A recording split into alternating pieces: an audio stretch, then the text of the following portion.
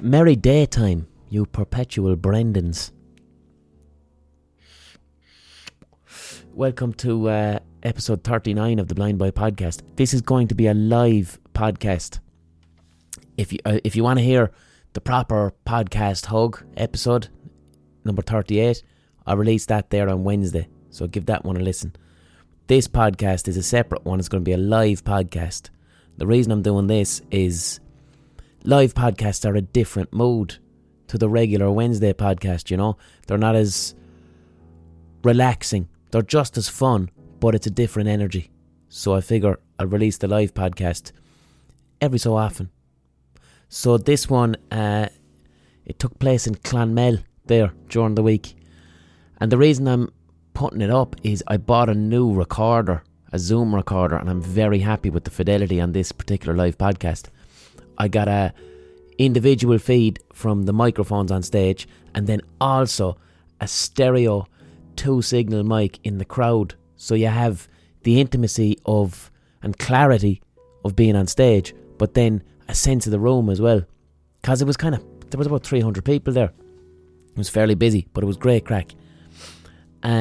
So anyway, before we go into the live podcast, listen to Wednesday's episode, obviously. Subscribe to the podcast, leave a review, share it amongst your friends. If you'd like to contribute to the podcast Patreon, please do. Patreon.com/The Blind Boy Podcast. If you'd like to give me the price of a pint once a month, please do. If you don't want to, it's grand. Listen for free. No hassle. Trying to think, is there anything else I needed to fucking say before I go into the live podcast? Oh yeah, I have to put an advert in the middle of this thing, because that's how the Acast software works.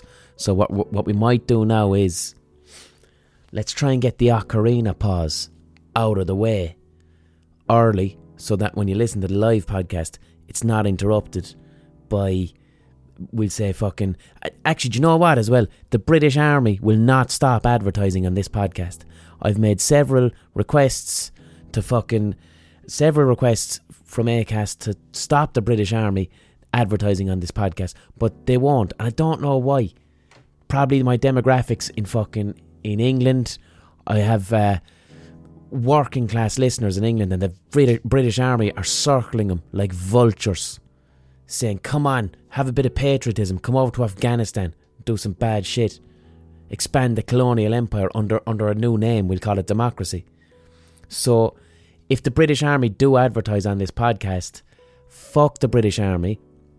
The British Army in 1920 in Croke Park in Dublin, the British Army, they invaded the pitch during an All-Ireland final, opened fire on the crowd and the unarmed crowd and the unarmed Gaelic football players on the pitch, and they killed 32 people in cold blood in Ireland in 1920. In 1972, in Derry, in the north of Ireland, there was a march for civil rights for Catholics, because Catholic civilians did not have proper rights in the north of Ireland in the fucking 70s because of the British government. So the British Army opened fire on a bunch of unarmed civilian protesters, and they killed 28 unarmed civilians. That's the British Army did that. One of their greatest hits. There was, in the early 1970s in the north of Ireland, there was a covert squad of the British Army called the Military Reaction Force, and they basically just dressed like civilians and did drive-by shootings on civilians and murdered people. They were legally allowed to commit murder on innocent unarmed people, and the reason they did this was because the IRA was taking its fight to the British Army, and the British Army figured, how about we do a lot of drive-by shootings in Catholic areas, and then the RA will think that was the UVF, and what we'll actually do is start a sectarian war to distract the IRA's efforts against the British Army. So the British Army did that too. Now, fair play to the British Army on the Hitler stuff, alright? fair play to you on that. But like just in Ireland, the level of massacres and, you know, murder of civilians by an operator of a fucking state. And I know what you're thinking. The IRA did a lot of bad shit too. They did. They absolutely did. I'm not fucking pro-IRA at all, especially the provisionals. But the IRA at least were going, well, you know, we're a paramilitary organisation and we actively engage in terror. At least they're honest about it. The British Army are like, no, we're a defence of the realm. We're honourable British Army. Let's advertise on Blind Boys podcast and offer it to you as a career. So go ahead, advertise on my podcast, British Army. Like, oh, what if fucking like Hezbollah started advertising on the podcast? It'd make international news. Do you know? Or the PLO, are they still around? Or ETA, they're gone. But do you know what I'm saying? Bit of Hamas coming onto the podcast to advertise. Be on Sky News. But the British Army, oh, not a bother. Let's come into your space there where you're trying to listen to funny stories and mental health. And well, while you're listening to that, sure, look, we'll pay you there to go over to Afghanistan and do some shit. Yeah, that's normal. That's perfectly acceptable. Fuck off. So anyway, let's go into the live episode. This took place in Clonmel, and it felt like a novena because it was in the middle of a car park in a marquee on a summer's evening, and everyone was gathered round to listen to people speak, as you do with novenas, which is a kind of a weird tradition in Ireland. Except on this night, and what I love about this live podcast, I interviewed two very, very important people within LGBT and queer activism in Ireland, and both of them grew up in Clonmel, and they grew up in Clonmel when being gay was illegal. And I feel very humbled to have done this event in their hometown, to return to a public space in their hometown in 2018 where these two lads can speak about being queer, being gay, what they went through and what they're doing now and their life experiences in the same town where it was illegal when they were growing up. So that was a massive privilege for me to have done.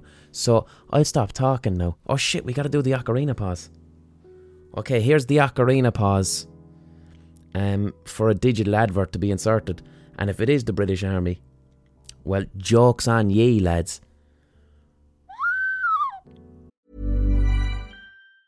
Hey, I'm Ryan Reynolds. Recently, I asked Mint Mobile's legal team if big wireless companies are allowed to raise prices due to inflation. They said yes. And then when I asked if raising prices technically violates those onerous 2-year contracts, they said, what the f*** are you talking about, you insane Hollywood ass f- So to recap, we're cutting the price of Mint Unlimited from $30 a month to just $15 a month. Give it a try at mintmobile.com/switch. $45 up front for 3 months plus taxes and fees. Promo rate for new customers for limited time. Unlimited more than 40 gigabytes per month. Slows full terms at mintmobile.com.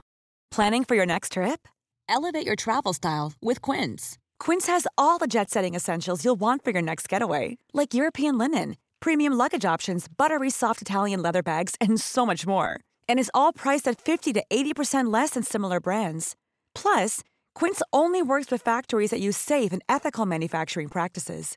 Pack your bags with high-quality essentials you'll be wearing for vacations to come with Quince. Go to quince.com/pack for free shipping and 365-day returns.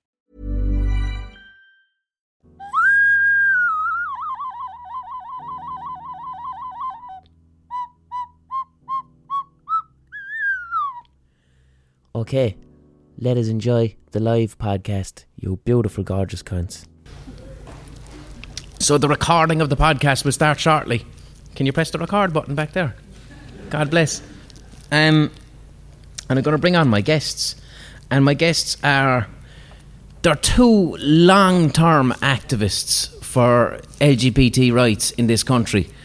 They've been at it for a long time. So I've got Tony Walsh, who is the founder of the Irish Queer Archive, and I've got Will St. Leger, who's an activist and artist, and I'd like to invite them to the stage wherever the fuck they are.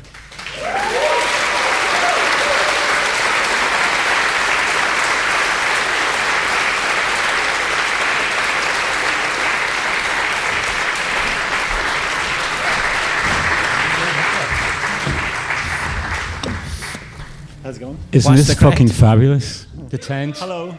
And Blind Boy in Clonmel. How savage is that? At the Junction Arts Festival. You're from Clonmel, Tony, you are? Are you living here? No, I moved here at the age of 4 in 1964. You can do the math. And so we moved here, and we were called Black Foreigners. My dad's was from Dungarvan, and my mum was from Rathmines. But we were called Black Foreigners when we moved here. That was a sort of shtick in the 60s. And I actually left 30 years ago when Star Wars was on in the Regal Cinema. And when I came back 10 years ago, after a 30-year break, Star Wars was on in the IMC. It was quite amazing, actually. It was like everything's changed, but it's still the same. I arrived at the same time as you left. You have a Clonmel connection as well, Will, haven't you? Yeah, I lived here from 1980 to 1991. So what's the draw with Clonmel? My dad was in the civil service. My dad was in the forestry, so we moved around quite a bit. So I lived in Ballypreen and Donegal, and we came to Clonmel. And So your dad came to Clonmel to guard orchards? yeah, he did.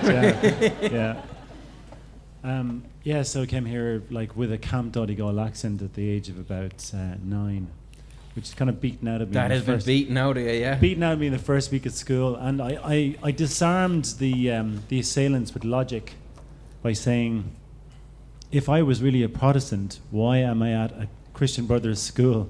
Why are we at St. Peter and Paul school then? And they're like, oh, right, okay, Grant, you're right then, fine. The logic did work.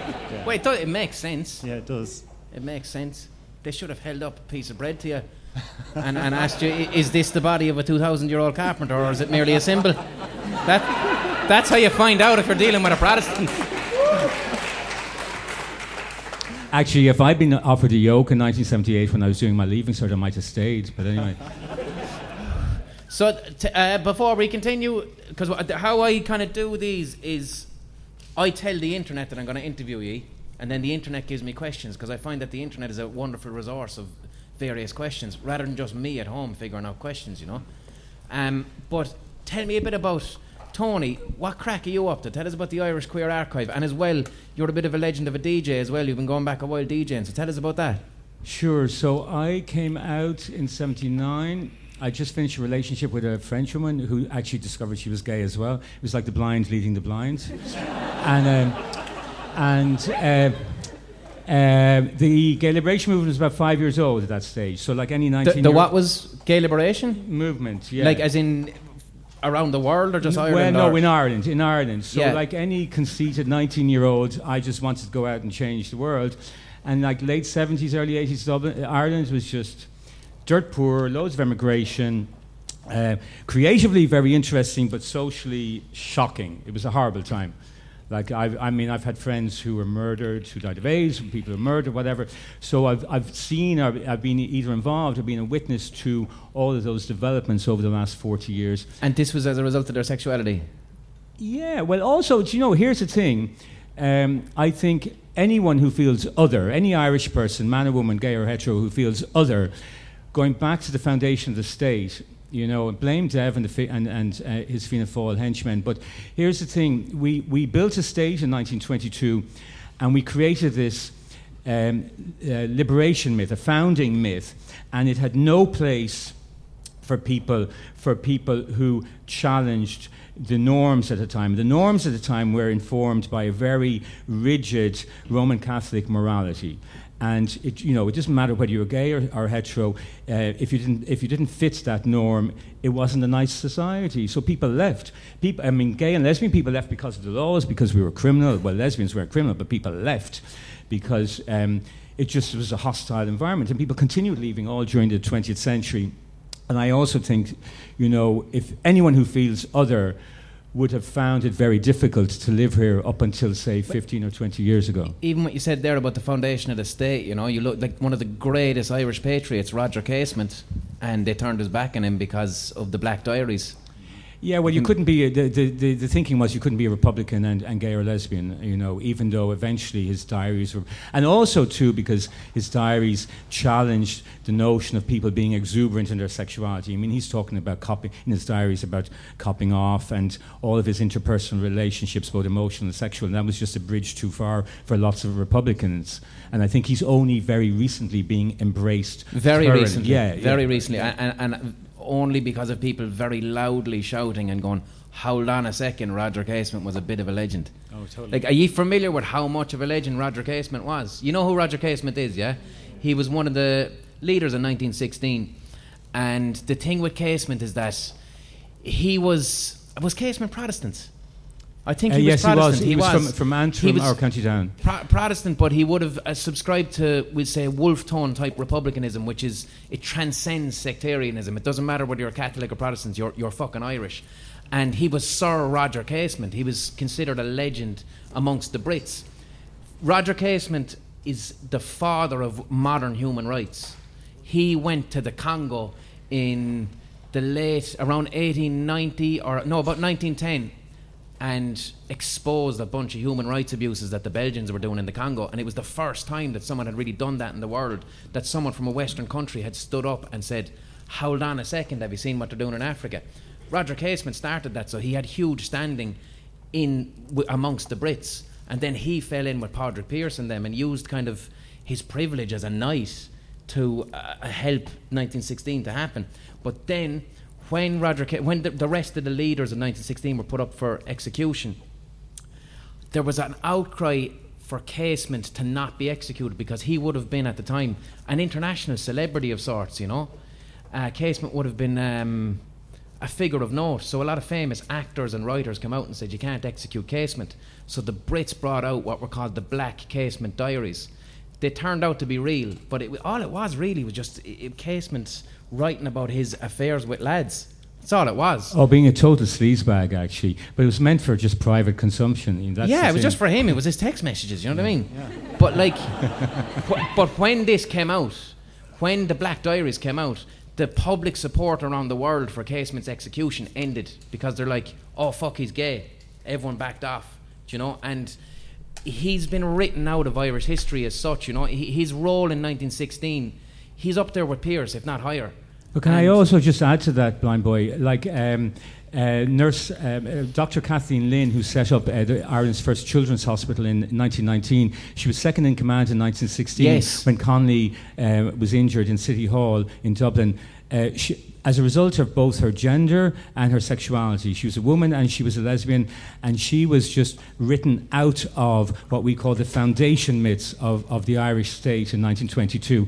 Not unlike Elizabeth Farrell, Nurse Elizabeth Farrell, who was in the original photograph with Padraig Pearse, who also happened to be a woman and a lesbian, and her sexuality and her gender was inconvenient for the mythology that was created in the 1920s and 30s. So they literally airbrushed her out of the official photographs at the time. And it's only... They didn't, they're fucks. They weren't doing the airbrushing the photograph stuff, were they? Well, thankfully, there are some original photographs survived. But here's the best thing. It took us 100 years for the state to finally issue... An Post issued a stamp in honour of Dr. Kathleen Lynn and Elizabeth Farrell during the 2016 celebrations. And it seems that we're finally, not unlike all the conversations that have been happening around repeal, we're finally having a grown-up conversation about the type of society we have inherited and the unfinished business of building a socialist republic, and also accommodating, acknowledging some of our heroes and some of our founding brothers and sisters from 100 years ago. There's a lot of unfinished business, but I'm really happy to see that we're having these conversations finally. Can you tell me a bit about the Irish Queer Archives? That's actually a very important part of that process. So the Irish Queer Archive goes back to the 1970s in the main, where people, both activists and organisations, started collecting stuff. Excuse me. And then in the mid-1990s, I approached a civil rights organisation in Dublin that was looking after it, and I said, listen, all this stuff is in black plastic bags. We need to do something with it. So, long story short, got together a bunch of... what's in there? What's in the Irish Queer Archives? 250,000 press clippings covering every mention of homosexuality and lesbianism published in any Irish newspaper, north or south of the border, in national newspapers, consumer magazines and provincial newspapers, photographs, badges, buttons, private papers, journals going back to the 1950s, 30 lesbian gay periodicals published on the island of Ireland that haven't even been digitised yet, about 700 international magazines. The earliest is a US magazine called One from the 1950s. And there's a load of social history, what I call ephemera, that's actually out in storage in Santry in Dublin because the National Gallery, the National Library just doesn't have the resources to actually catalogue it. Are you getting are you happy with the support you're getting from the state? To go, this is fucking important. Should I answer that question in public? Yeah, it's on the podcast, man. It's not RTE. You can say what you want. No.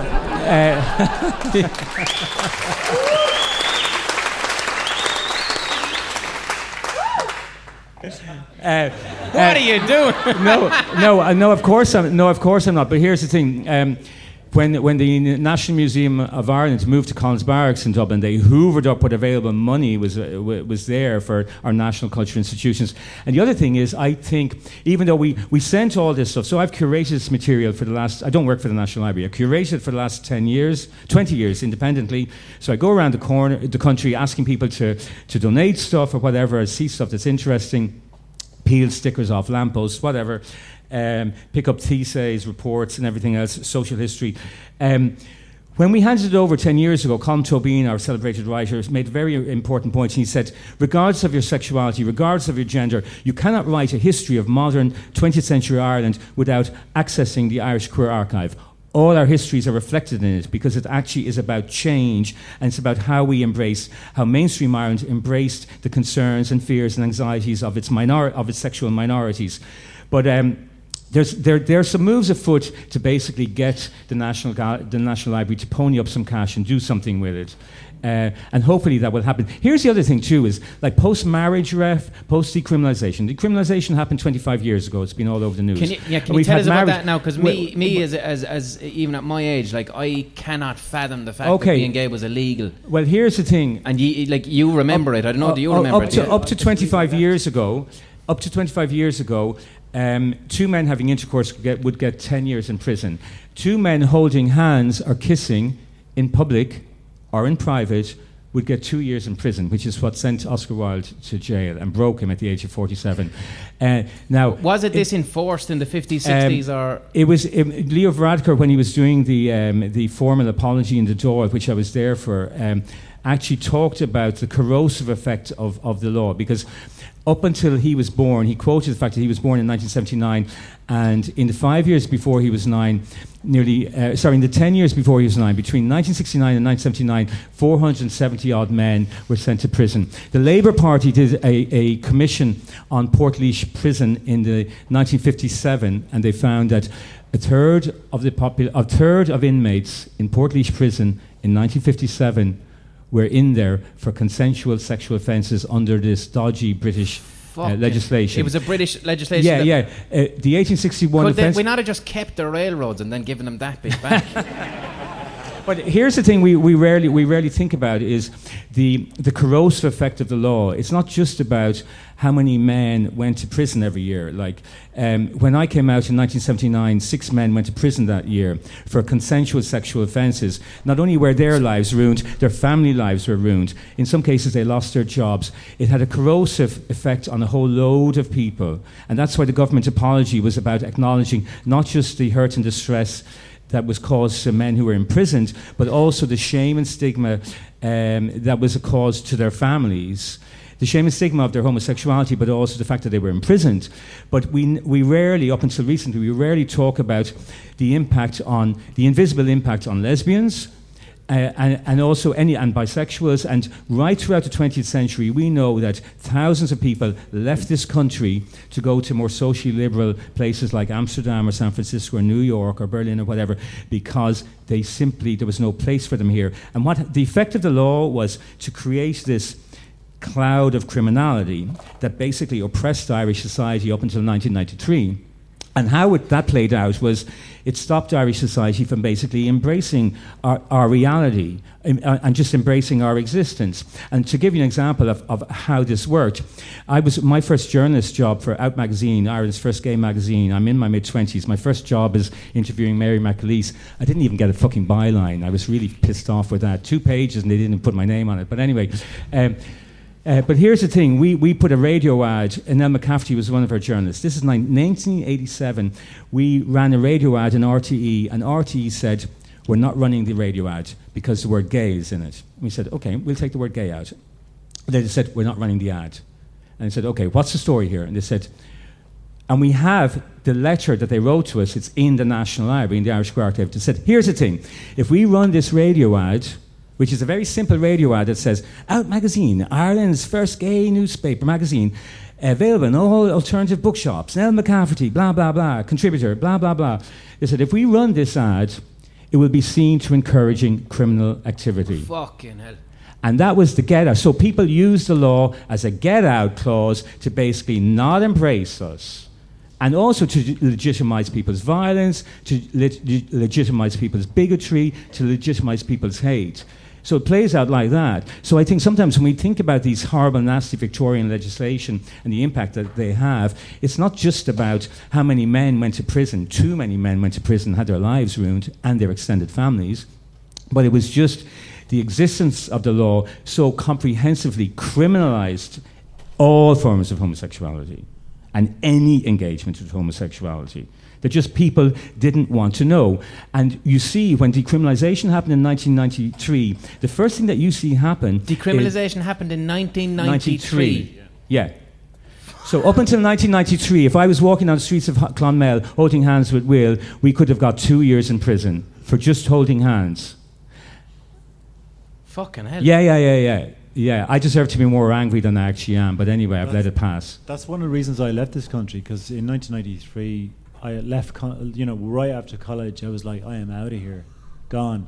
Well, it's like this country's going to take away the best years of my life. Well, I had a great time in London too.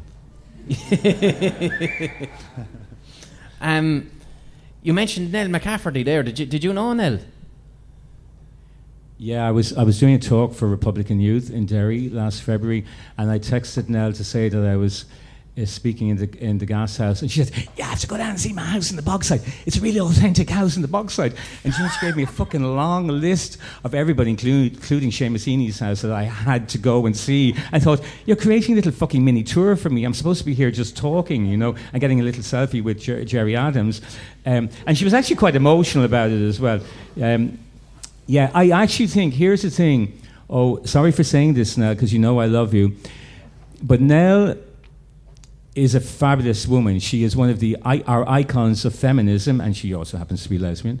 And Irish society did not do good by her, and did not do good by her generation.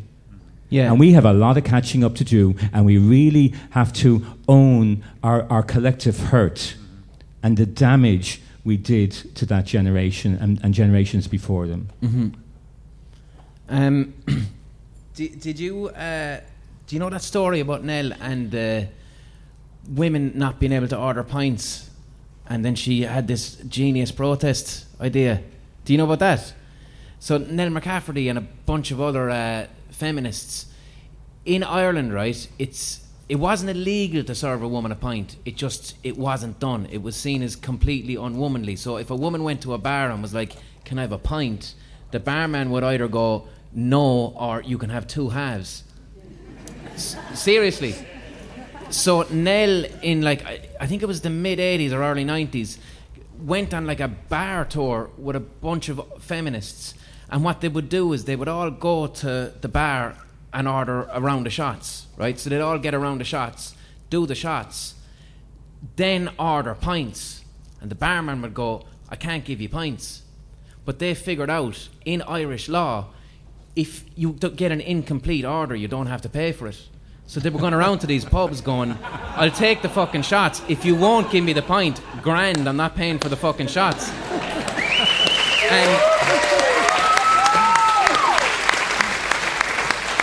At least she got the drinks, because I remember being in a bar on Dame Street in Dublin in 1981. I was 20 with my first boyfriend from Coolock. And we were in the middle of our first drink, and the manager came over and says, "You guys, out. I don't want your sort of people in here." And it's like how travellers feel when they're fucked out of a place. And there was simply no well, first of all, we were criminals, but there was zero anti-discrimination legislation in place. The Equal Status Act, was still a glimmer. It didn't come in until 2000. So bar people could legitimise their bigotry like that. It was quite extraordinary. And it is of a piece. What I'm describing is of a piece of what you're describing with Nell. It's all interconnected. It really is. And a lot of it is around gender. That's the funny thing. And Ireland at that time as well, you're describing Ireland that was in the fucking EU. So were we exceptional as an EU country to have this type of shit going on? We were the only country. We were the only country in the EU to have laws that were as regressive as the Soviet Union. I mean, David Norris took 11 years with Mary Robinson as a senior counsel to actually go through all of the court system and then to the European Court of Human Rights. And I said to him, actually, I remember just before the European Court of Human Rights in 1988 gave him his decision, I said, "What are you going to do if you lose?" He says, "I'm going to go over to fucking Strasbourg, I'm going to throw a fucking brick through the courthouse." And of course, he won his case. And actually, I have a really funny story to share with you, because the day he won his case, David, Mary Robinson and I, who was in awe of, I was 28 at the time, we went for a celebratory lunch to the Doyle restaurant, and we had a battered fish and chips and mushy peas with a glass of white wine, and then wrote a little press release. But here's the thing, the government dragged their feet for another fucking 5 years before changing the laws. They were just who were they afraid of upsetting? Catholic Ireland. Yeah. The spirit of De Valera. Yeah. Well, there was some Fine Gael people who were against it too. Fine Gael, what parties were the ones that were bolstering this law? Well, it was a lot for Fianna Fáil, but I was looking back at it because the apology was out, last week. They were talking about that, but I was looking back at the speeches on the RTÉ archives, of the speeches that were made on the Dáil the night that they passed the legislation, and there was Fine Gael people in there as well saying, now I'm going to quote the person, I'm going to badly quote them. He's like, "What's next? Are we going to see now the acceptability of seeing these people, homosexuals, holding hands in public, kissing?" It was like, that's not going to be acceptable. I mean, says fucking who? I'd have to find out the guy's name before I quote him. I have to remember. But it was the Fine Gael. I tweeted at Leo the quote because I wanted to kind of piss him off what Leo would say. Oh, there was that Fine Gael councillor, TG from Louth, Brendan McGahan, who described gay homosexuals as sheep shaggers in 1987. And here's the thing, because Will, of course, is all about sexual health advocacy. He's the icon of sexual health advocacy. Here's the thing, you've got these people who are marginalising, criminalising people, and then that makes it even more difficult to have grown-up conversations around how we deal with sexual health, how we deal with the AIDS crisis or whatever, all that sort of stuff. Because Will, you're a street artist, yes, but you're also an activist. Yes. You chained yourself to the Dáil or something for marriage equality, didn't you? It was for the Civil Partnership Bill just before... Can you tell us about that? Just before the Civil Partnership Bill was about to be passed, that was in 2009 or 10. We've been doing a lot of campaigning on that. I've been campaigning on marriage equality since about 2007. So, 2015 it passed, but that's a long time to be there. But we absolutely flatly rejected the Civil Partnership Bill because it was a half measure.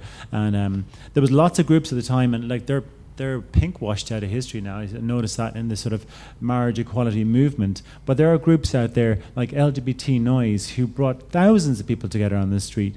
But we were kind of a splinter group. Myself and Lisa Connell set up this direct action group because I have a background with Greenpeace. I was with Greenpeace for 5 years. So I'm not afraid of, frontline non-violence activism. And I said, right, you know what I'm going to do? The day that they go to pass it, we're just going to chain ourselves to the Dáil. In fact, you know what? There's a good plinth. I'll climb up on the gates of the Dáil, and you chain yourself to the gates, and I climb up on top. So I dressed up as a builder and walked over to the gates of the Dáil. That was for subterfuge. Yeah. And Lisa was chaining herself to the gates of the Dáil, and she could hear the guards saying, "What's that builder doing?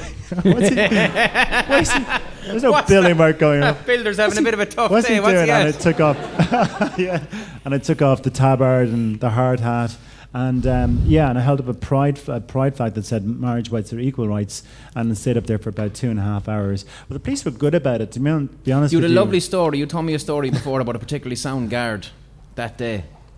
Yeah, he was really nice, because he was saying he was an older guard, and he obviously wanted to kind of bring the situation to an end. And he was looking at me, he goes, he learned my name obviously from the people down there, and he's like, William, would you not come down? Come on. And I was going, no, it's a protest, man. It's a protest. I'm not coming down. I'm not doing it for the laugh. I'm not bored. But it's weird about Ireland, because these things are like, with direct action like this, I mean, you're making a point, so maybe it's more direct comms. But Buzz O'Neill was our sort of a guy on the day who was negotiating with the guards. And Buzz the gas cunt. Yeah, he is. Yeah. And so he was on the phone to me. He's like, "So he goes, we got loads of TV, got loads of papers, whatever." And I said, "Yeah, okay, well, it's time to come down now." And I said, "Tell the cops if they bring the ladder over at 1:30, I'll come down." So I came down and we got arrested and whatever. Brought me to the police station, whatever. I'm used to that kind of stuff, Guilty people always sleep in cells, by the way, because they just don't care. Innocent people will pace around. The guilty will always go asleep. So I went asleep, and the guard who was arresting me, really nice guy. But later on that night, I went to Panty Bar and got a kiss off Panty for that. But there was a girl came up to me in the bar, and she goes, "I saw you on TV today." And I was like, "Oh yeah, it was cool, that was great." And she goes, "And that was my brother Lorcan who arrested you." She's a lesbian. It was like her brother was the cop who arrested me. This country is too small, which in a sense brings us to the whole point that we're more connected with people than we think. When you talk about people or otherness, whatever, you're actually probably talking about somebody who's actually in the room with you at the time. So if you're talking about, I don't know, something like that I'm passionate about, say sexual health and whatever, and you're mentioning something at work, at kitchen, about, I don't know, STIs or people's sexuality or gender expression, you have to realize there's somebody around in earshot of you who that affects. So we can't see each other as separate islands. We're all It's a connected. community. It is, yeah. Can you tell us about ACT UP? So ACT UP is a AIDS Coalition to Unleash Power is a group that started in 1987 in response to the AIDS crisis in America. Our chapter, there's many chapters around the world, that kind of fell away towards the end of the 90s as the combination retrovirals came in, and people who had access to retrovirals didn't die in the huge numbers they don't. So anybody today who is living with HIV, who's on effective treatment, which means they're taking their antiretrovirals every day, not only are they going to live as long as anybody else and have a perfectly normal life, but the medicine has got so good that anybody who's living with HIV on effective treatment cannot pass on HIV sexually. It is impossible. And there's been a number of studies been doing. One of the studies, the most important one, the Partner study in 2014, 888 couples, 58,000 condoms acts of sex between a HIV positive partner and a negative partner, one single transmission of HIV.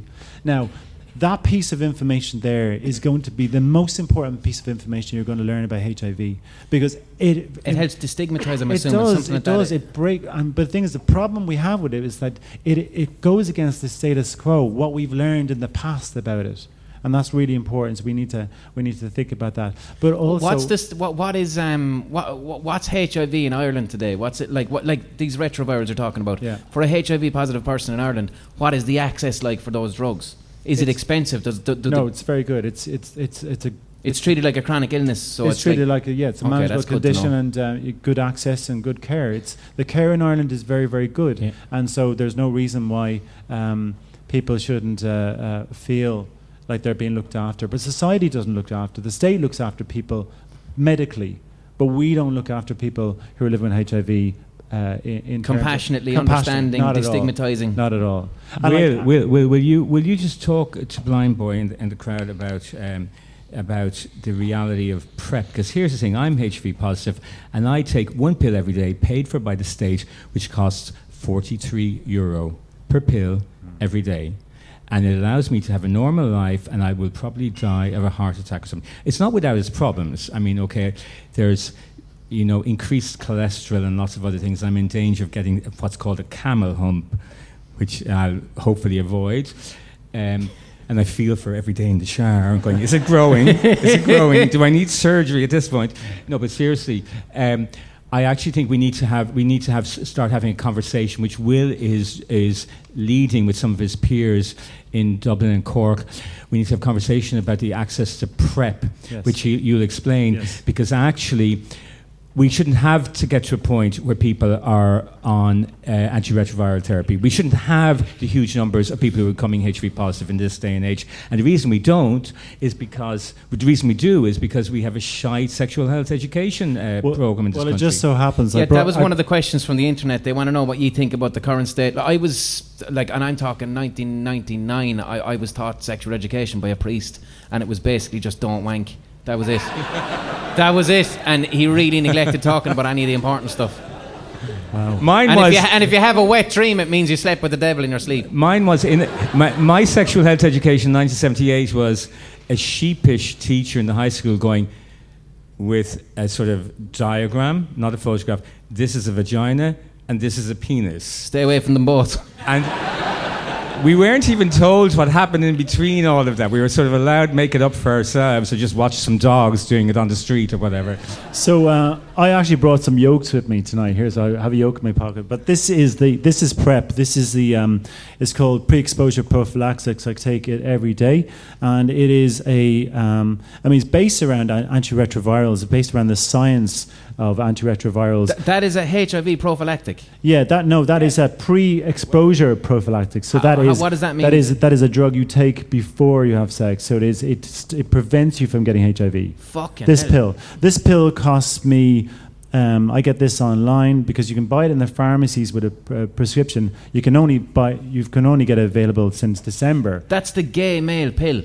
That is the gay male pill, yes. Well, listen, hold on a second now. Well, it's not just about the gays. It's about sex work. It's about Yeah. anybody who feels they might be exposed themselves to HIV. So it's about IV drug users, gay or hetero. It's about sex workers, gay or hetero. No, but it's about gay men. It's about anyone, women. anyone who yeah. might consider that they would be exposed to HIV. That's What about drug users and needles? What about that? Or is it just sexual intercourse? To be honest with you, all the studies that have been done on PrEP, because PrEP is fairly new in a sense. From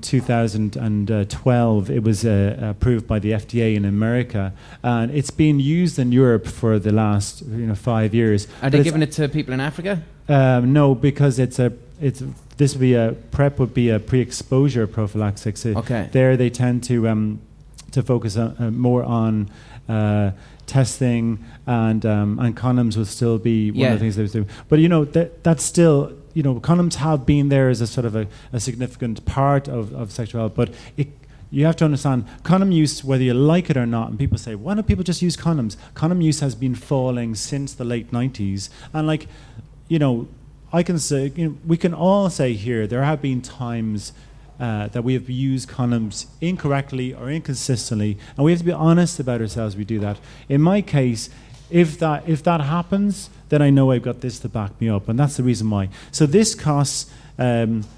€30 for a month's supply. Now that's from buying it online. And it is the. So what if you rock up to the pharmacist in Clonmel? How much is that going? It will cost me about €100 for a month's supply. Fucking now, hell.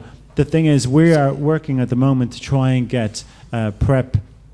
As part of the drug payment scheme under the HSC. Could you get it on a medical card? No, you can't. You can't. They can't. So sex workers essentially who would really, really need this. Anybody who's at risk from HIV should have access to PrEP. Now here's the thing: why do we need it now? Well, Ireland is going through and has been for the last 4 years, and it's time to wake up.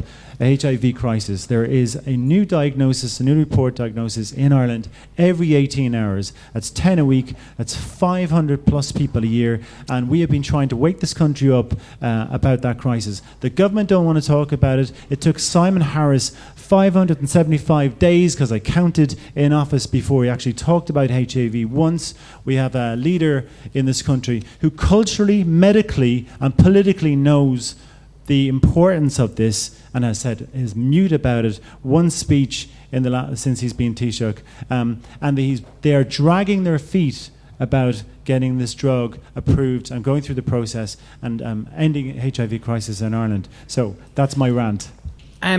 Fair play.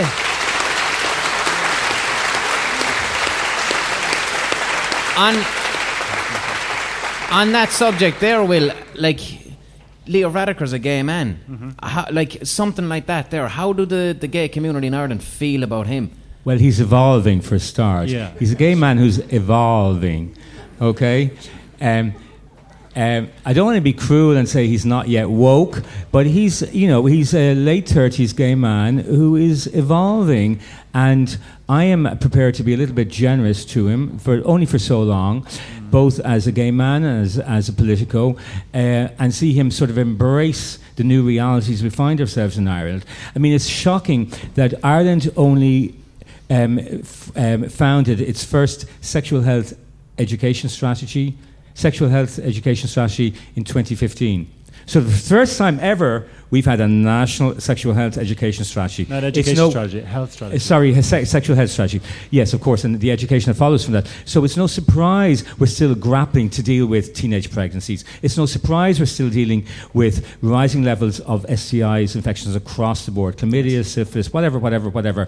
And a lot of it is grounded in the fact that we have been the inheritors of a culture, again informed by a very rigid Roman Catholic morality and ideology around sex and sexual behaviour and sexuality, where we've got to a stage where sex is so covered with shame and transgression, and in our cases criminality and everything. So actually the idea of maybe going for an STI checkup is like, it should be as ordinary as going for to the dentist. And actually, you should go for an STI checkup without a lot less fear than going to the dentist. And still, we don't do that. I mean, I tried to if I was to, like, we'd say with the lads in Limerick, right? Mm-hmm. They're terrified of someone sticking a cotton bud down their cock. Okay, so can I say this straight off? Okay? Do you know what I mean? There are myths that permeate through, and I heard them as well when I was in the schoolyards of the schools around Clonmel, and the same myths are around today, that guys, if you go in and if you have an STI, that there's some kind of weird punishment like that. No, but literally there is some sort of like cocktail umbrella that they stick down. That does not happen. I've gone for plenty of STI tests. That does not happen. This is how it works these days. You go into your sexual health. You can do it online. Like the thing is, you can. How would you do that? You piss on your keyboard. Yeah. Water and electricity, my favourites. Now you buy the kits online now. So you know what? It's a sample of urine and maybe a swab. You can send it away. Yeah, you send it away. So complete discretion. Absolutely. Because that's the other thing. Like talking to the lads in the pub, two fears. Like I said, someone's going to do the cotton bud down the fucking. That doesn't work. Doesn't happen. And then the other fear is, I simply don't want to be there because people will see me there. Yeah, so I know. those are the two things: discretion and that's the pain. cultural change. Well, listen, hold on. We still have to hope that the infrastructure is in place. Like last Christmas, I was in Clonmel, but I live here. But I was hoping to spend Christmas in Dublin, and I got a dodgy rash somewhere, and I phoned up the STI clinic in South Tip General, Western Road, and this is like about 3 or 4 days before Christmas Eve, and they said, describe your symptoms, blah, blah, blah. We're having a convo over the phone and everything. And she said, well, here's the deal. We've only got 2.5 nurses. I said, 2.5 What did you do nurses? with the third one? What is that about? 2.5 nurses, and the first appointment I can give you is late January. Basically 4 fucking weeks away. And I'm going, Nah. I could have a drippy cock by that stage, or something even worse, okay? That's not going to help at all. I thought, so the STI clinic in South Tip General on the Western Road in Clonmel is open for an afternoon, one afternoon a week on a Wednesday. Sorry, not fucking good enough. So what's the other option? You go to your GP and spend 60 quid? Yeah, if you have that, this is the That's thing. the thing. If you this have is the it, need we need to talk about as well. If barriers, if income is a barrier, if any of these barriers that are put in front of people in terms of the sexual health are going to have an impact on people's lives. So, with PrEP, anybody who needs it should be on PrEP, because if they're not, they're probably going to get a HIV, and they're probably going to be on more expensive drugs, and also have this highly stigmatized disease for the rest of their lives. Camel Hub. But the Camel Hub. But the other thing as well, here's the thing. The government have been underfunding and cutting back on funding in sexual health around this country for years. And to give you an example, why? From 2009, because you know what, this is one of these areas that people don't talk about. Because even your TD comes to your door, most people are going to be uncomfortable about that, because then they'll go, I don't want my TD wanting to know why I'm asking about that specifically. We don't talk about sexual health, so therefore we're not going to fight for it. This time we did. And to give you an example... And to be visible about it is a brave move. Well, it is. I mean, No, it's not really. Look, here's the thing. If you're exuberant about your sexuality, gay or hetero, and you enjoy having sex, then you should be responsible enough towards yourself and your partner, whether it's your husband or your wife or your lover or a string of one-time affairs or whatever, whoever you're boning. At the end of the day, it's about having respect for yourself and respect to the other person you're having sex with. And if you're going to do that on a regular basis outside of a monogamous relationship, then you go and get checked. It's very simple. It's very fucking simple. I tell you what, there is a thing to be said here. Back in 1993, when I left this country, and it was just after criminalisation, whatever, but it meant nothing to me because I stayed in the closet and I didn't want anybody to know I was gay, whatever. So I went to London as an immigrant. Okay, so I went to London as an Irish immigrant, not knowing a single gay person, what gay sex was like, nothing like that. Luckily, because I had one teacher in 1987, Mr. Crowley up in the Tech, who gave us a 45-minute talk about HIV, how you could get it and how you could not get it. That stood to me. Was that off his own back, or was he... Yeah, it was. He heard somebody made a joke about AIDS in the class. And he said, right, we're not doing science today. We're going to do a different type of science. We're going to talk about HIV. We're going to talk about AIDS. And that was him doing his duty for... There's a bunch of young people here. They're not hearing anyone else. I'm going to do something good here. And you know what? We were all ears because he was talking about everything that we wanted to know about it, including vaginas and bums and everything. We were like, when you're 15, you're like, oh, right, okay, we're going to have a conversation about that. Yeah. And those questions? This is not me asking, but somebody else said this one time. But that stood to me because, it stood to me in a sense that I had a good understanding of it. However, because I was still the immigrant in London, I didn't know about any of the other diseases, and I didn't know that it's important to get checked every now and then. So I went for 10 years without getting tested once. Holy fuck. I didn't get tested until I came back to Ireland 10 years later.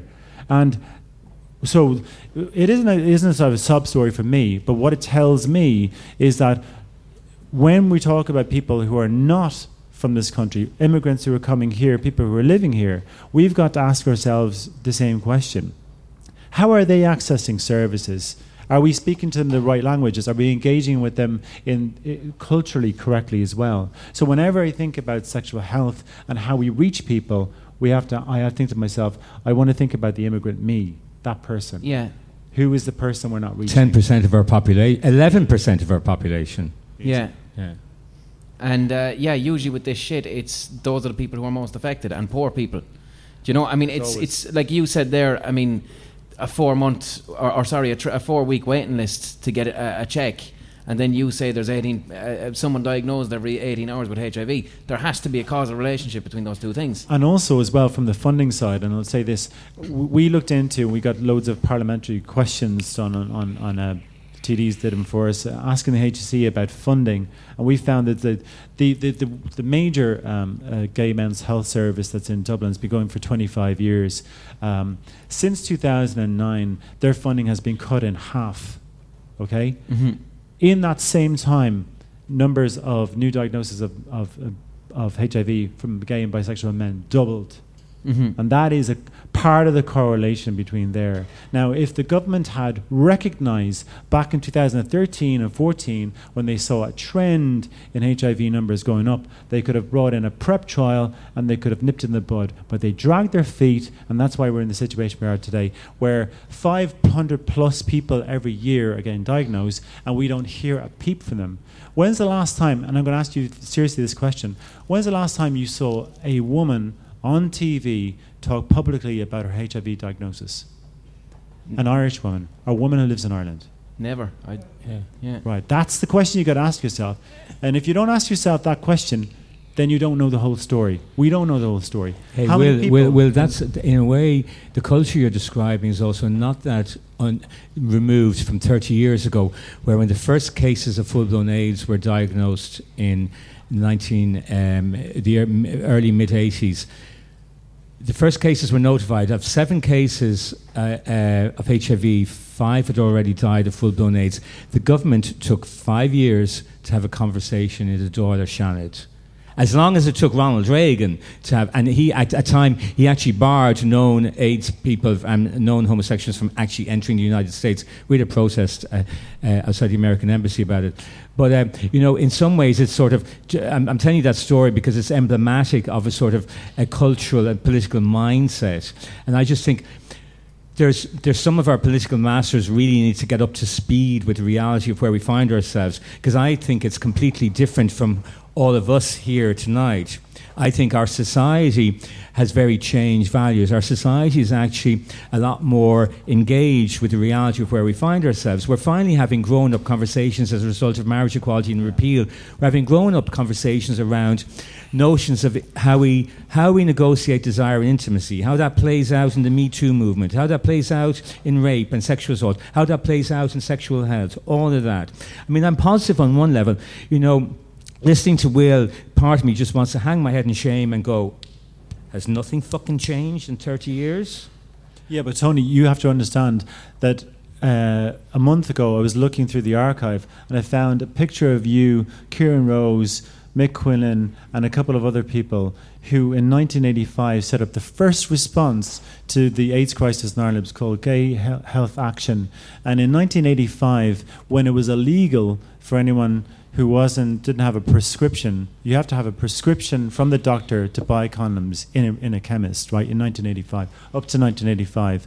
And in 1985, this group that Tony was part of were importing condoms from the Netherlands and distributing them illegally to people who were treated like criminals. We actually had a condom. They saved lives. We actually had a condom picket. Blind Boy, you'd love this. On 87 for Gay Pride, there weren't enough people to have a parade. Everyone was burnt out. So we thought, well, the high point of Pride Week will be a kiss-in outside the Dáil where loads of same-sex couples will just kiss. It's illegal. Hope to be there to be arrested, and just to show how stupid and fucking ridiculous the laws were. But then later on in the week we had a condom picket outside the Vatican Embassy on the Navan Road in Dublin, and basically we got 4 of us got a load of condoms illegal and blew them up and made a necklace of them and draped them around the entrance to the Vatican Embassy like a big rosary beads, because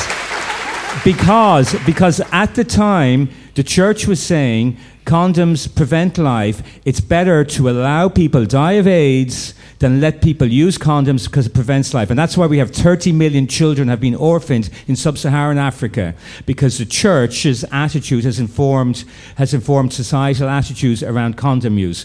And while our brothers and sisters were dying of AIDS in Ireland in the mid and late 80s, the church was saying, no, we will not allow condoms. And that was informing the government's attitude. Anyway, we blew them up, and then we had a couple of placards. The one I'm most proud of is like, protect yourself from the church, wear a condom. Yeah. How are you feeling about the Pope coming to Ireland? I mean, I don't give too much of a shit, but like, I mean, like, this is the stuff that will there be protests from the LGBT community reminding the Pope of what he fucking stands for and shit like that? Yeah, there are. I mean, this particular Pope, did he change his opinion on the Africa condom thing, or is that still going?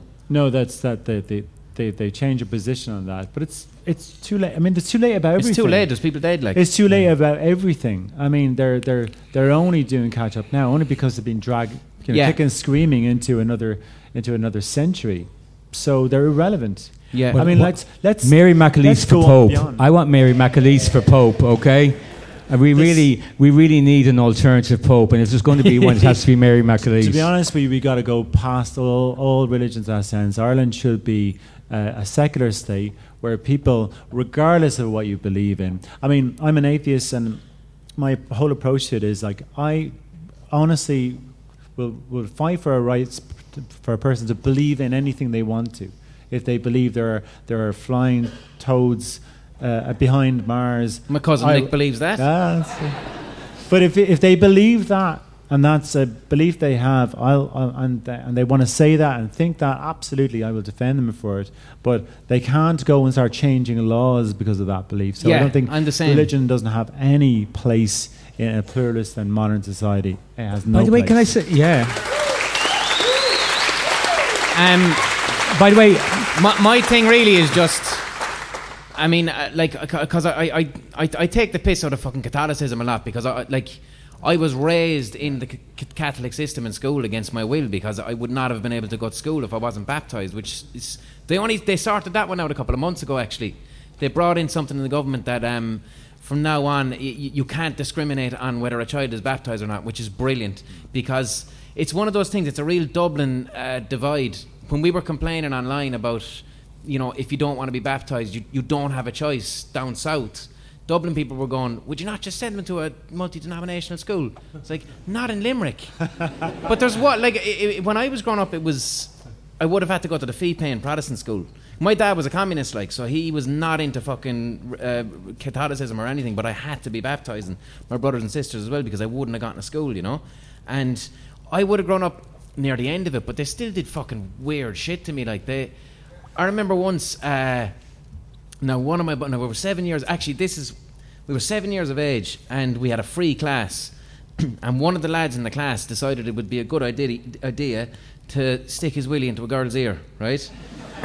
And it was all a lot of fun, we were 7 years of age, but the nuns found out, dragged us up to the office, and what they did was, they got jam jars full of clean water, and they got dirt out of a pot and started shoving the dirt into these clean jam jars and pointing at the dirty jam jars, saying, that's your soul now, and you're not allowed to have a confession till next year. And it fucked me up, because I got nightmares over it. But now as an adult, here's the thing that I look back on, and I only realised this as an adult. The young fella who stuck his dick into the girl's ear, right? Now that's all a bit of crack or whatever. He was 7, and he came from a fucking fairly disadvantaged background. If a 7-year-old is doing anything with his dick to another person, that's a red flag for him and abuse at home. Yeah. And the nuns didn't spot it. Yeah. Instead, they went down the sin route. Yeah. Do you know, in psychology, they know that if a young kid is doing something sexual, someone showed it to him, that's a red flag. Yeah. They didn't spot it. Yeah. Instead, they took out some jam jars and then told us, the jam jars are dirty, but however, in a year's time, you get to go into a vertical coffin and you get to say your secrets to a stranger, and then magic will absolve them and you'll have a clean jam jar again. Do you know? This is the 90s. I don't want to diminish anyone's belief, Christian beliefs or Muslim beliefs or everything, but if I had a choice between a guy who's flayed to death on a piece of wood and Boan, our Irish cow goddess, moon goddess, who gave her name to Newgrange, I'd rather actually, she's got a much sexier backstory. I'll go with her any day, okay? Like Will said, it comes down to choice, but we do need to. I think I'm forever an optimist, and I sense something. There's been something transformative in Irish society in the last few years, and I just feel we're doing catch up with our brothers and sisters on mainland Europe. Because they actually, after the trauma of the Second World War, the Netherlands and Germany and France and everything else, and Denmark, they rebuilt themselves. They not just rebuilt themselves structurally and economically, they rebuilt themselves socially and culturally. But I actually feel we, as a result of our post-colonialism, as a result of our dirt poor poverty and a whole lot of other things, all of that was delayed. And we're really only now, since the 1990s, since the beginning of the septic tiger, I mean, I fucking hate that period, but anyway, but since the beginning of the septic tiger, more or less, the mid-90s, there's something happening in Irish society.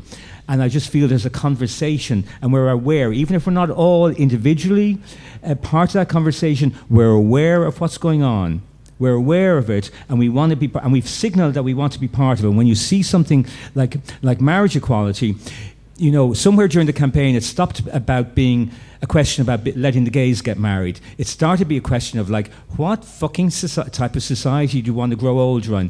What type of social justice do we want? What type of culture of fairness do we want? What type of society do you want for our grandchildren to grow older in? And some of that played out in the repeal campaign as well. Mm-hmm. It was like, I just bawled my eyes out seeing some of the videos of people, mainly women, but not exclusively women, coming home to vote. And I thought, there is something utterly transformative about this process, and we need to, all of us who want to build a new socialist republic in this country, we need to get on board and try and harness all of this energy and all of this mindfulness that's going on at the moment, and turn it into something that's of real purpose for us, and not let the other. Political parties hijack it, because that's you know what? It's a fear I have. That no, Fine Gael absolutely. in particular. Well, the political party system is just a shortcut to power, but there is a parallel power. The feminist movement understood this. The gay movement understood it. There are parallel dynamics at play. You know, community organisations, come them on. The Irish Country Women's Association. There's lots of community-based organisations that are just as valid expressions of political power. They're just different, and they're in parallel, and we should just clue into that, and we need to sort of find our voice individually and collectively, which is what we're doing in this bloody tent today in Clonmel. It's really that's important. one thing I wanted to one thing I'm after noticing when I'm here, like, imagine, like, what would if 30 years ago someone said to ye, as two young gay lads in Clonmel who mightn't have even been out, that 30 years later you'd be here in the Clonmel car park in a marquee openly talking about being gay and gay rights and whatever to loads of Clonmel people. Is that not kind of class? I wouldn't have believed it back then. It would have been utterly shocking to me, because the only thing that I grew up with, like growing up in here in Clonmel, like nothing happened to me because I kept it so secret from myself. And I didn't, and I saw what happened to other kids who they could see it in, who they could see their sexual expressions or their What's that like? What's that like as a young lad, even not knowing it yourself, knowing it but not knowing it? Oh, I knew it, but what is it like? But not admitting it to yourself is a big thing. It causes duplicity, and it causes you to become two people in a sense, and it causes a bit, and it causes mental health issues, and for me it caused. Amongst other things, self-harming and cutting my wrists and things like that. But huge amounts of depression, and I was just lucky that I had a good group of people, and also those people were involved in activism as well. And I think activism is one of the things that saved me in a sense, because back in the sort of late 80s. Did you get stuck into activism in Ireland, or did you have to? Oh no, here in Clonmel. Like our first big campaign was to clean up the Sure. Does anybody remember what the Sure looked like in 1982, 83, 84? Burke's. It was a cesspit. Clonmel Meats. It had no primary screening of raw sewage whatsoever. So all of the factories, and we were on Bridge Street. Right beside our house was a dog food plant, and down around the corner was a pig abattoir where they used to pour blood was to go straight into the river, and then right beside it was a raw sewage outlet pipe. And when especially in the summer when the water would go down, you would just see every single thing that went out of a toilet was caught up in all the shopping trolleys. It was one of the most disgusting. So we started this campaign called Our Future. That man had to leave the room. It was so horrible. Maybe he's gone off to get that trolley. Yes. It's no good to you. There's only poons in it now. Historical shit trolley. I need to get into the shore and get that before any cunts go down there. So so my first activism was with Earthwatch, who were here in Clonmel.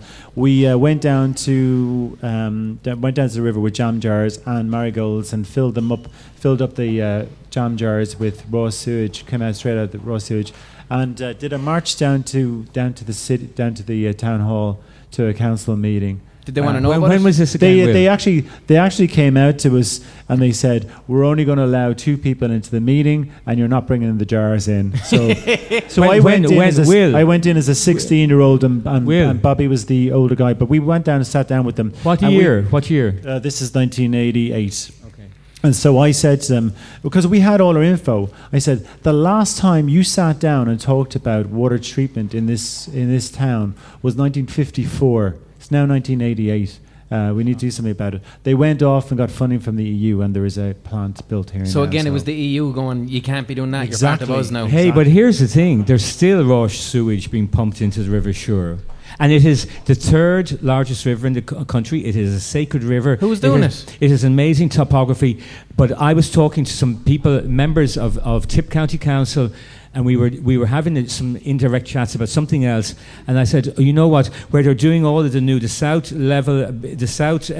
branch opposite off Lady Blessington's Weir, where they're doing all the kayaking and everything else. They put in the infrastructure for kayaking.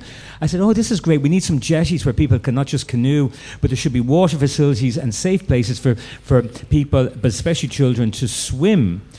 And one of the Tip County councillors said, not yet. I said, what do you mean not yet? This is last year. He said, well, there's still raw sewage being pumped into the river a bit upstream. I said, exactly where? And he wouldn't tell me. I'm going, I told you have a fucking treatment plant. This is fucking shocking in this day and age. I'll get you a jam jar. We'll go out up there later on. Come here. Well, you know what? The whole theme and tag of Clonmel Junction Arts Festival this year is Sure Thing, where it's about repositioning our attitude, not just our vision and our view, but our cultural attitude and our socialization back towards the river, which we just used as a sewer, as Will just illustrated, and about sort of imagining how a medieval heritage town like Clonmel, that's in the gravitational pull of water, which is a difficult enough issue, how we can sort of reimagine our heritage, how we can imagine this amazing topography in South Tip where the river bends eastwards and it creates an extraordinary landscape, and we have not got on top of it. There might be some people of you in the audience, but our administrators, the county council, the town, and people who run this town, the Chamber of Commerce, are simply not on it. They're not on it. And I just feel I just take my hats off to the Junction Arts Festival for trying to, just for a moment, making us to reimagine the role that the river plays in our life here as a piece of recreation, as a piece of socialisation. Sure, Ireland should be an amazing community, an artist community. It should have a water mill, it should have had a hotel, it should have sheltered housing for old people, it should have arts centre, it should have jetty ways, it should have cafes on the riverside and everything, and it's a fucking surface car park. Sorry, not good enough.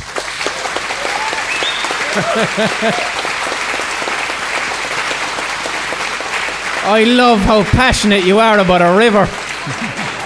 I wasn't expecting and that, I wasn't expecting river passion. We haven't even started talking about otters and beavers, but anyway. Come here, Will. You're going doing a bit of public arting during the festival period down here, aren't you? Yeah, unscripted, completely unscripted. I was at home today and was clearing out some stuff. And I have this print that I did last year, 2016, but it goes back 10 years. But it is it's kind of like a Celtic tiger print, and it's Michael Collins with Chanel and Dior shopping bags. So it's called Duty Free State. I did a canvas of it back in 2007, and I made a print. Now, the screen print is sold out. It was in a 2-color, but I found these today, and these are when you're doing up screen prints, you do a lot of screens to get the inks right and register the colors and stuff like that. So these kind of offset ones, just onto newsprint. So I brought about 30 of them with me, and I'm not handing them out because that's not my style. And it's not the fucking Late Late Show. Yeah, exactly. You have to work for them. And so I do a lot of street art intervention. I find street art intervention is a great way of, I guess, breaking people's patterns and habits. You probably take the same route to work every morning. You probably drink the same coffee and say hello to the same people and whatever. And breaking people out of their habits, I find, as an artist, is one of the best ways of motivating and educating people to think a little bit differently. And that's why you tend to put art in the street. But I'm going to put these in the streets tomorrow morning. So I've got some little glue dots I'm going to put on the back of them. But here's the thing. Are people free to take them? Or they're free to take them. Okay. They're free to take them. There's about 30 of them. So it's like the Late Late Show, but with orienteering.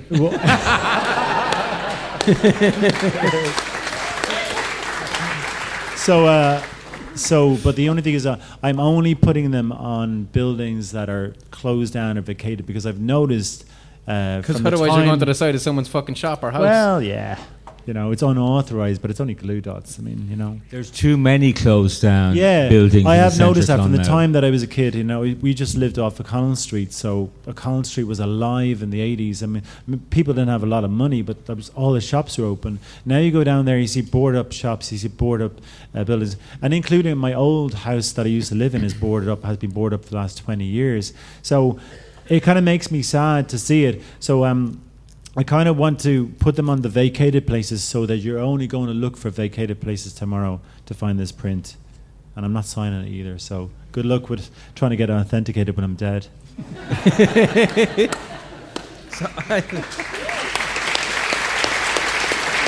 I'm gonna... I didn't even... You're such interesting cunts, I didn't even get to ask you the internet questions. So I'm going to ask you one question from the internet, and then I'm going to put a mic out into the audience. One question I got was, how do you feel about the corporate uptake of Pride? The way that recently, this year in particular, we're just after coming out of Pride Month, corporations with their rainbow flags, but being very performative, not necessarily doing anything to help the community. Fantastic, the Tony. So I was one of the people who set up Pride in... Pride was set up in 1974. There were 10 brave people who walked from the British Embassy, because it was the site of the old British laws, for 3 kilometres into the Department of Justice in Stephen's Green. David Norris was there and Jeff Dudgeon from Northern Ireland. They would both sue the Republic and Northern Ireland governments over the British legislation and win. And they had some great placards, Lesbians in Love, and I love this one. This is 1974. Homosexuals are revolting. Yeah. I mean, how cool is that? Anyway, and then Pride kicked in 1979, and I was involved in the first Pride Week, and there weren't enough people I was 19, to give out to do a march. So 16 of us wandered around Dublin, palming people with bemused shoppers with leaflets explaining the history of the Stonewall riots in New York, yada, yada, yada, and explaining what was going on, and we were unveiling a pink triangle, the symbol of gay internees from the death camp, from the Nazi death camps. This was a symbol that was used before the rainbow flag. Is that what the pink triangle is? Yeah, it was came from like the start of David. Basically, the Nazi death camps had all this hierarchy of inmates. If you were an anarchist, you had a black triangle. If you were a communist, you had a red triangle. If you were a Jew, you had a yellow triangle with another one on top, which made a Star of David. If you had a pink triangle, you were the bottom of the pile, you were a homo. About 100,000 documented gay men were imprisoned under the German Penal Code by Hitler. And here's a shocking thing. When the camps were liberated in 1945, the West German government, with the connivance of France, America, the US, and Britain, put a load of those men back into prison again, and it was only as a result of an international campaign of shaming the West German government that the surviving inmates in 1991 were finally had their crimes expunged and were actually given compensation. They were the last group of death camp internees, which tells you something about the lingering attitudes of shame and stigma around homosexuality. But here's the thing, Pride. So I have a long history with Pride that goes back to the 1980s, and I've watched it being commercialised. Last week I got into loads of trouble because on social media I said, I am not having the fucking route.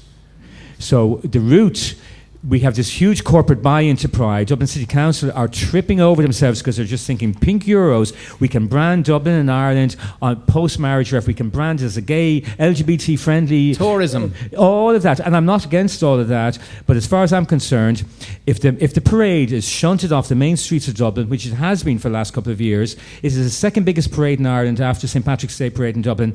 It has to be on the main streets of the city, capital city, because it is about visibility. Pride has always been about visibility. It's about basically LGBT people, us sharing our unique queer worldview with the rest of fucking Ireland. And it's also about having a party with the rest of Ireland. So if there's nobody, if we're shunted onto the back streets of Dublin, there's nobody spectating, so the rest of Dublin doesn't get to share in our party and our queer revolutionary joy. It makes a mockery of the whole thing. I'm not totally against the buy-in of the corporate sector, but it has to be modulated and it has to be on our terms. And I'm reminded of something that Gilbert Baker, the guy who designed, he died last year, 67, had a heart attack, from San Fran. He designed the rainbow flag. And I said to him, we were out having dinner in Dublin. I said, oh, you know, you remind me of Jim Fitzpatrick. Jim Fitzpatrick never patented his screen print of Che Guevara. And it's the global image of Che Guevara. Do you know the Che Guevara image? You know an Irishman made that, yeah? Black with the red. And I said, why didn't you patent the rainbow flag back in 1977? You were using it for the Gay Freedom Day parade in San Fran, as it was called. And he said, I wanted it open access. I wanted it open source. Like Jim Fitzpatrick. I'm going, yeah, fair enough. And then that led into a conversation about the embrace of the corporate sector. And he said, here's the thing. Like you being refused service in a bar in 1981 in Dublin, I was refused service in a bar in San Francisco in the late 70s. So when the corporate sector started to recognize me as a consumer, I think, well, that's one step along the road to acceptance and equality and liberation. But here's the thing. All of that process has to be modulated and choreographed and engaged with. And the idea, some corporate thinking that they can just fucking drape a double-decker bus with a couple of rainbow flags is not, well, it's not good design, but it's not a fucking corporate buy-in as far as I'm concerned. Performative. Yeah, it has to be something. It has to be something. I think actually what Dublin Pride and all the other big Pride parades around the country need, and because the Pride parades are the visible tip of Pride. When I hear people, and it's usually angsty, alt-right, lonely, angry, early 30s heterosexual men going, why don't we have straight pride? And I'm going, well, you have straight pride every fucking day of the year. Yeah. Okay? And here's the thing. I'm not actually dissing your involvement.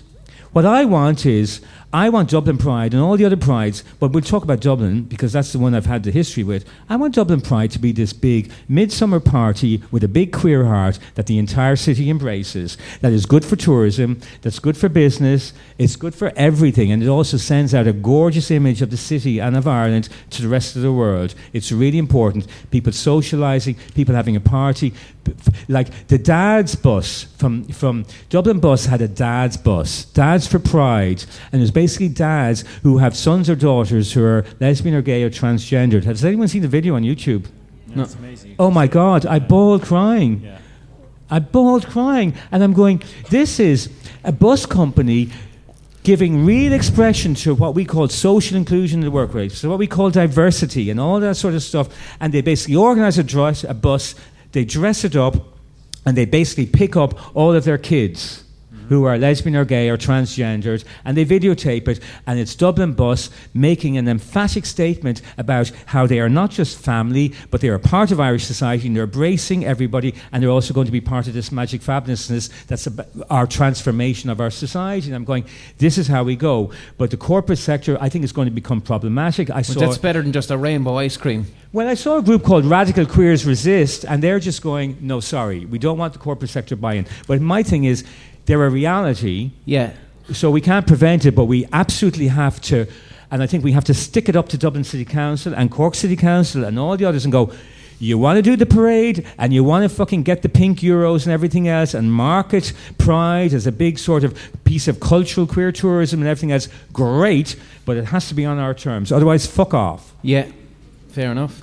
We give out loads. We use Pride for our own advantage because we use it as a way of talking to the community about things that affect them. Now, of course, HIV isn't exclusively, an LGBT disease or whatever, but we are disproportionately affected by it, and so we distributed about 5,000 Prep Now stickers, and also it was the first time we marched this year, and we had a debate about where we march. We thought, if we're going to march, we're going to make a lot of noise. So the transition was, it was like rainbow bus, lots of rainbow people, and everyone clapping, saying, "Oh, look, those cute people with their rainbows on." And then it's us. There's a black banner with "Act Up," with loads of people in black shouting, "Act Up, fight back, Prep Now," and they're like, "Oh." I thought it was supposed to be crack. Here come the HIV angry people. There's one question I have, right? Because you're talking there about Pride and it being, having it a big load of crack and whatever, right? But one thing recently, a conversation I've seen is about for straight people to be also inclusive in queer spaces, but also respectful of them. Yeah. By which I mean, like, how do you feel about hen parties going to a gay bar? No, or cool. We'll say straight couples having affairs in gay bars and things like that. I don't think I'd notice the affairs, to be honest with you, but the hen parties is a no. But it was Panty. I was asking Panty, and she said that's the two things she sees. It's either hen parties or the other straight people she sees are couples having affairs.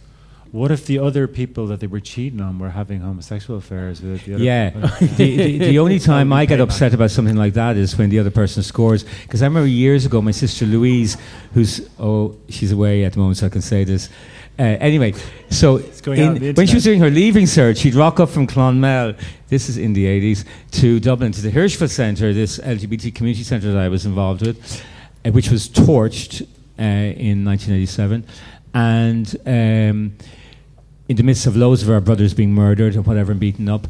And almost every weekend she'd come up with her woman friend, her girlfriend, who Fiona, both Clonmel women, girls, 17, 18.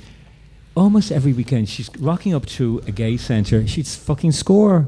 And we'd go home to our granny's house in Rathgar, and I'm going, how do you... I'm single. I was on my own then. And I'm looking at her with some bloke she's picked up and going, how do you manage that in a fucking gay club?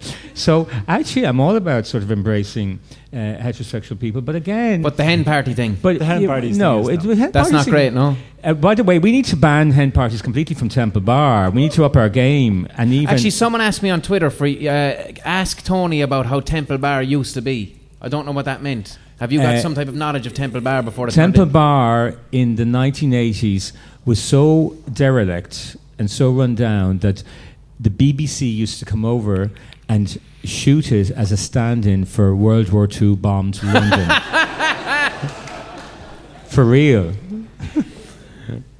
My sister's getting married tomorrow, and she came up. She asked me would I be organise the hen party. I said yeah, no problem, whatever. So they came up to Dublin, and I organised loads of stuff, whatever. And I said, look, we're not doing this whole tacky thing, about, wearing like willy straws. Yeah, and all that. We're not doing it. And I was like, and she was like, fine, no problem. And all her friends came over. Take them to the wax museum, man. All the cousins came from Clare. So the wedding's on tomorrow. So anyway, they came up to took them to a nice restaurant, whatever. We had a drink, whatever. And I said, I'm just going to go off around the corner and whatever. But called them all around, and there was this big, loud limo with like disco lights inside it and whatever, and inside were all the straw willies and all the hats, and the whole thing was inside. And so we used that vehicle to for an hour to do the whole sort of like tacky bit without going into a pub, and got the stripper in as well, and did that whole bit, and then took all the stuff off, and then had a normal fun had night. a normal night. Went into a bar and a club and just partied like anyone else. We didn't need to. I think I wanted to have the experience, but I think that when you go into spaces and you take them over and you don't respect queer spaces and you don't acknowledge it, I think it's problematic. Yart. All right. There's a floating mic around the gaff. Has anyone got any questions? Well, how long are we here? We're here nearly an hour and a half now, so I'll try and wrap it up shortly. But has anyone got any questions? It can be about anything. Our phone numbers. Any questions at all? All right, so do you want to go home? This gentleman at the back, he's got a fetching elbow. How's it going? I What's just the got crack, a question guys? for Tony or Will over here, yeah. I'm just wondering, how do you feel education is going in secondary schools for the whole LGBT community? Like, I know when I was in secondary school, we got little to no sexual education at all. Like, I left going to first year college not knowing any of the STIs, any of the symptoms. We had a teacher, a female teacher, and we were an all-male CBS school. Yeah. And she was too nervous and intimidated to talk about anything sexual-wise in our SPHE class. So how do you feel it's going, and is there any progress? You're going to sound like a plant now that I've planted you in the audience, because that's exactly what I want to talk about tonight. So because of the ethos of the Catholic schools, they are not obliged to teach the curriculum, any curriculum that the government comes up with. Right now there is a sex education bill going through the Dáil. Well, I say going through, it's stalled.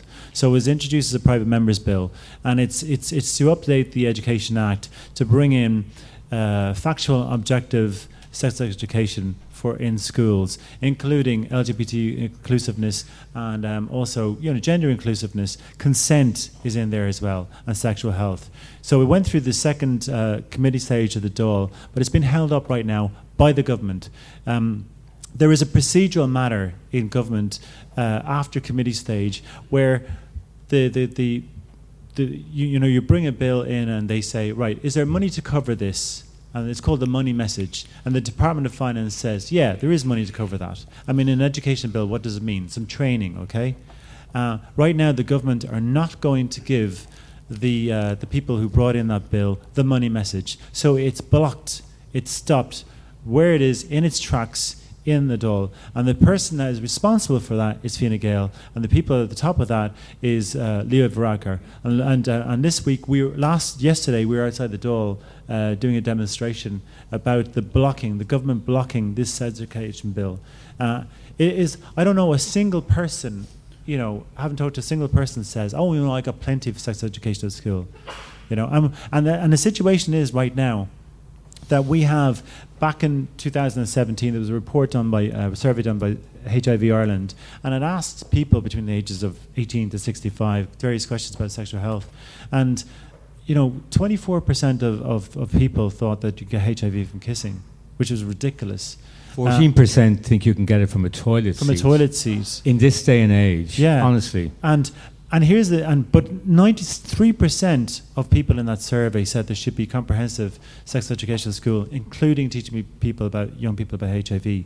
Now, the reality of that, if you're not teaching people, or especially young people, about sexual health, is that it's going to continue the way it is. And right now, a 15 to 24-year-olds make up 50% of all chlamydia cases in Ireland. Fuck. 50%.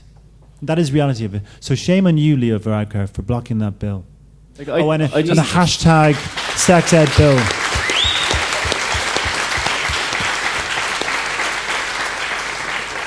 And just the one other thing I just wanted to say, just really quick, was what I found massively conflicting in school was, and the same with all our teachers, including my own, was my SPHE teacher, who was supposed to provide us with sexual information and that kind of education, was also our religion teacher. Yeah, so, me too. And they go hand in hand in college, which I don't understand how that works. Like, a lot of people who go in to do religious education, they do that teaching, and they also do the SPHE course. And how do they align?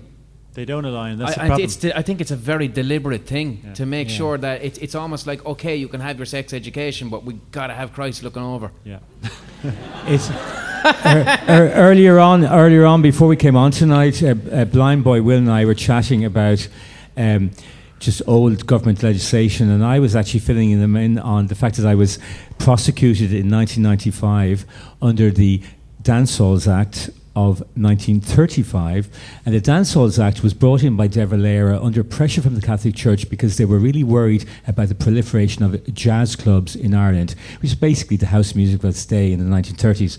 And the church was really distraught at the idea that if you allow people to congregate and have a good time and get jizzy, not only might it actually end up with people having babies, but God forbid, I mean, the bigger picture is that if you allow people into a place where they can dissuade themselves of their anxieties and everything else, people get chatting and start having a convo about, hey, this society is shit. Why don't we get a bit subversive and actually move it on a little bit?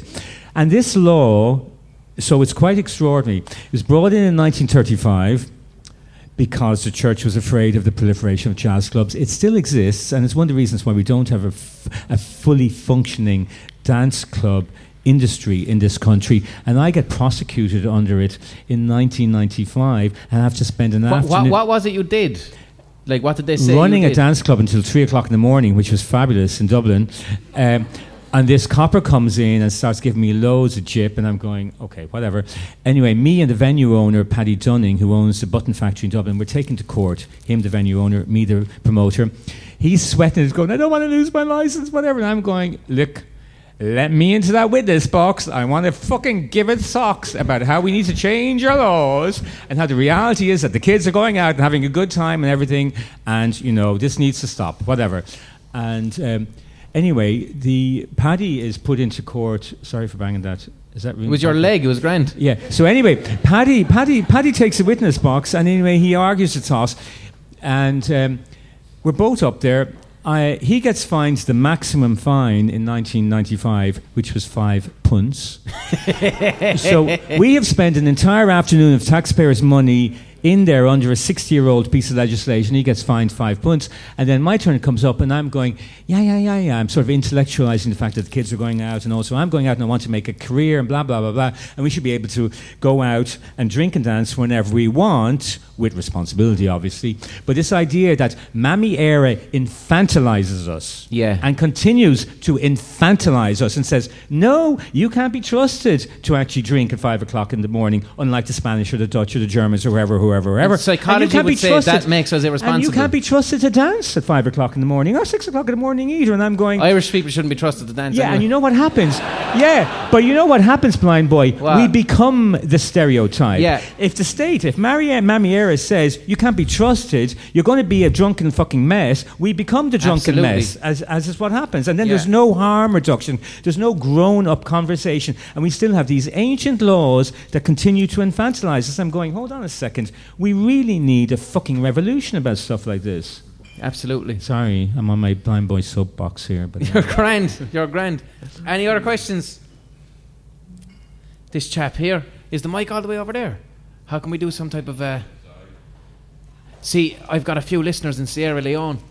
And I don't want to be... I've got 3 listeners in Sierra Leone. So we need to make sure it goes into the microphone, or else I'll be repeating your question. God bless, cuz. Crack.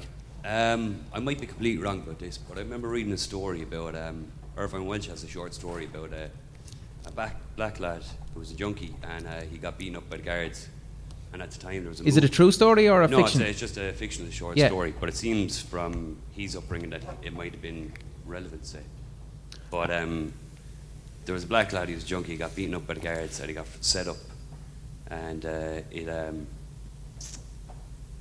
they go out, there's activists outside, and they pick and choose. They say, no, not him, because he's a junkie and we don't want... They're trying to fight for black rights.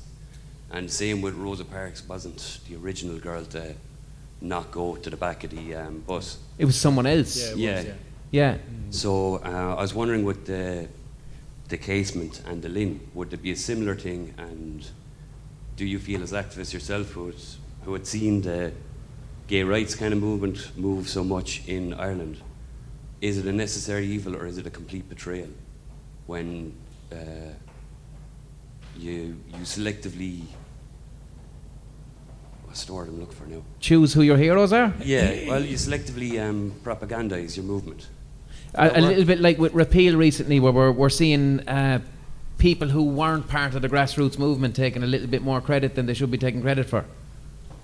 It's not even that. It's the choice you make where you are looking for inclusiveness, but you exclude certain parts of your movement because they're not the TV friendly kind of. Panty talks about that. Panty talks about being on a train to Mayo and seeing somebody who was a bit too gay for her. Okay. And in a way sort of reflects what you're just talking about, you know, that there are degrees of acceptance and degrees of tolerance.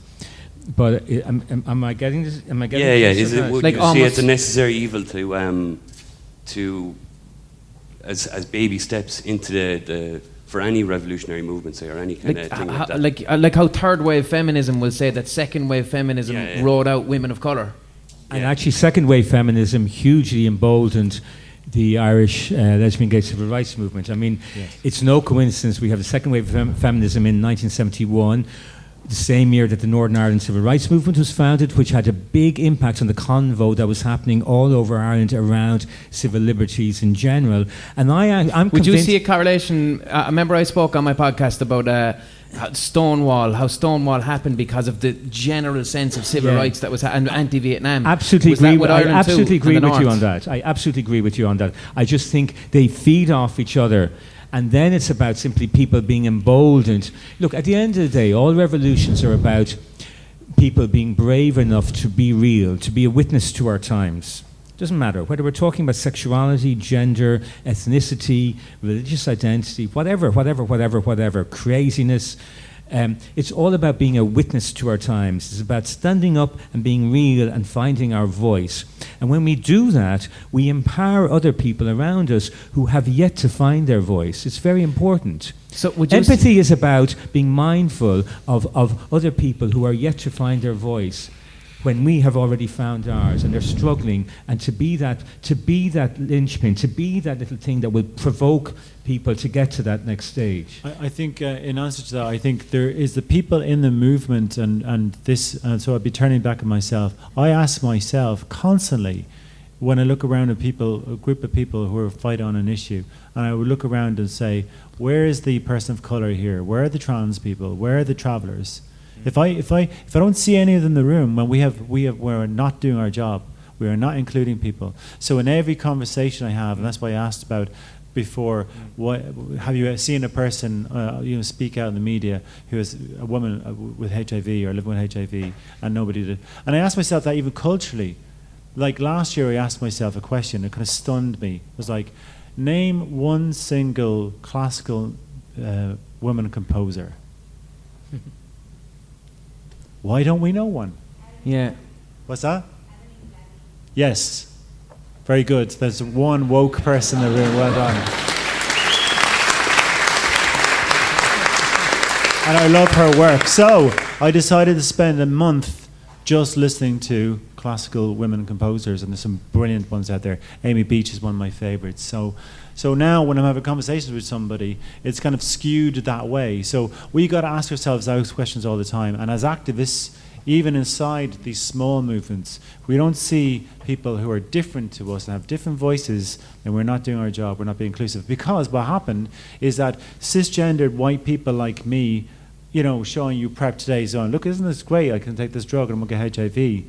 That sounds very privileged from my point of view, sitting up this stage like this. But if that isn't available as well to people who can't access it because of money or because of restrictions or because of culture within their social groups, then I have failed too. Yart. Very good. We're coming close to the end. Yeah, we're 10 o'clock. I'll take one last question if you had it. Otherwise, we can go in peace. This lady here.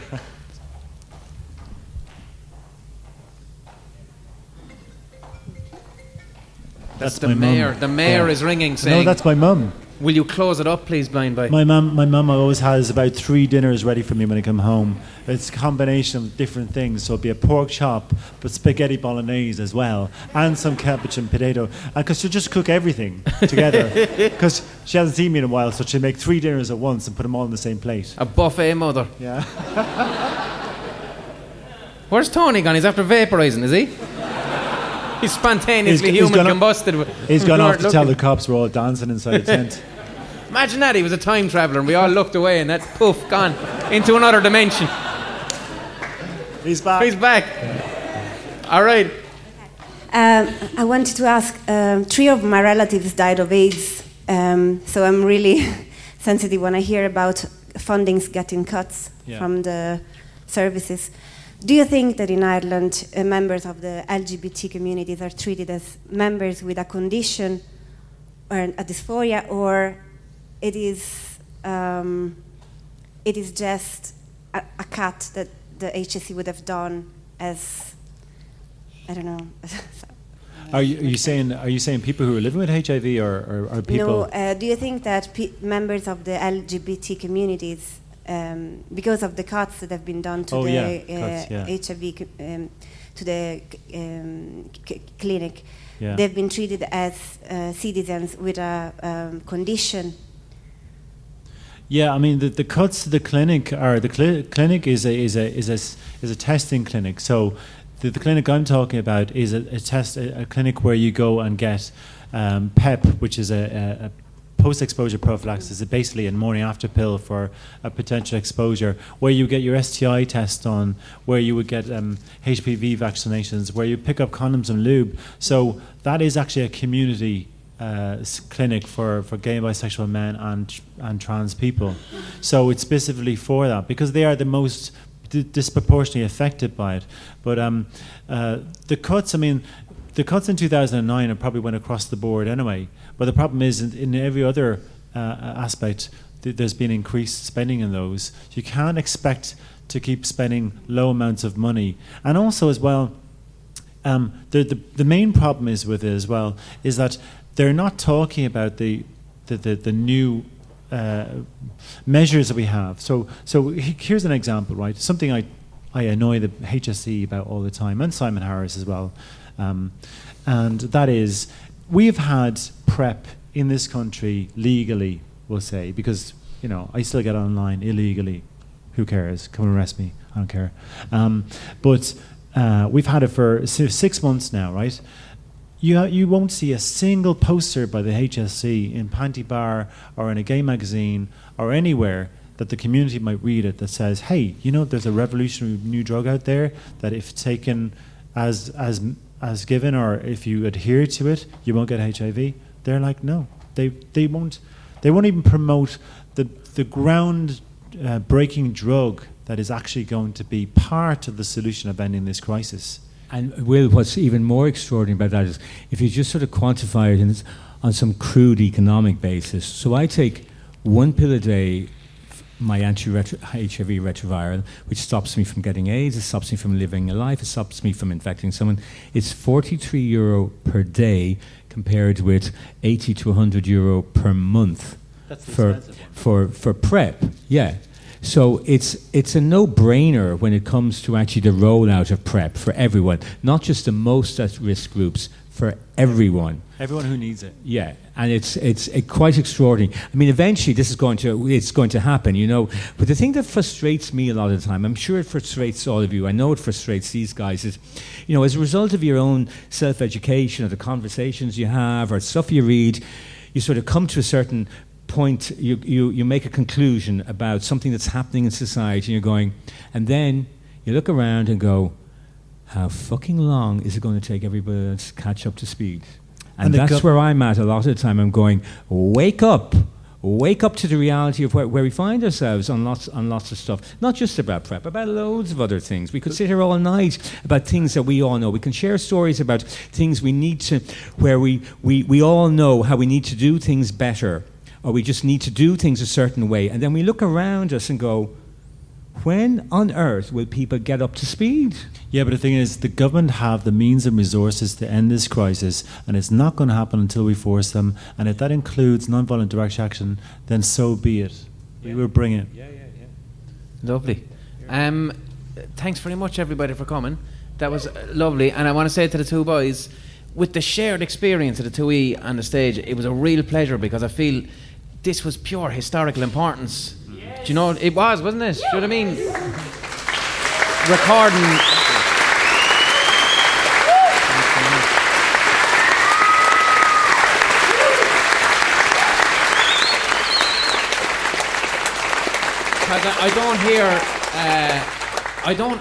There's a shit you're saying tonight, I've never heard it on mainstream media, you know what I mean? So it's a fucking absolute pleasure to have the 2E, and even better to have the 2E in Clonmel. Do you know what I mean? Thank you.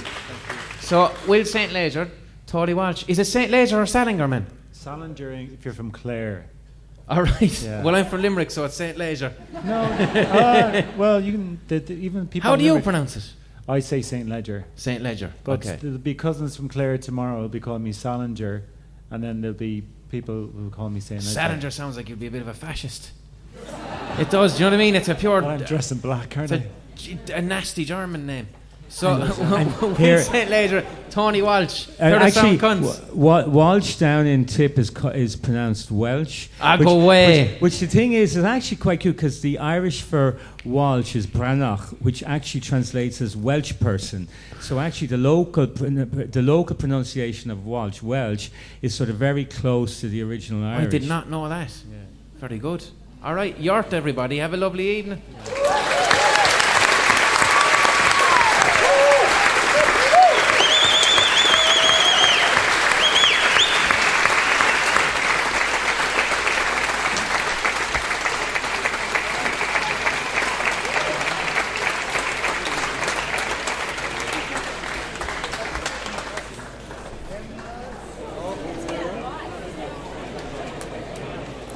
Wasn't that lovely?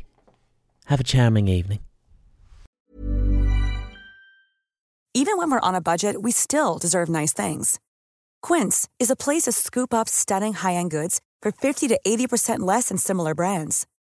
They have buttery soft cashmere sweaters starting at $50, luxurious Italian leather bags, and so much more.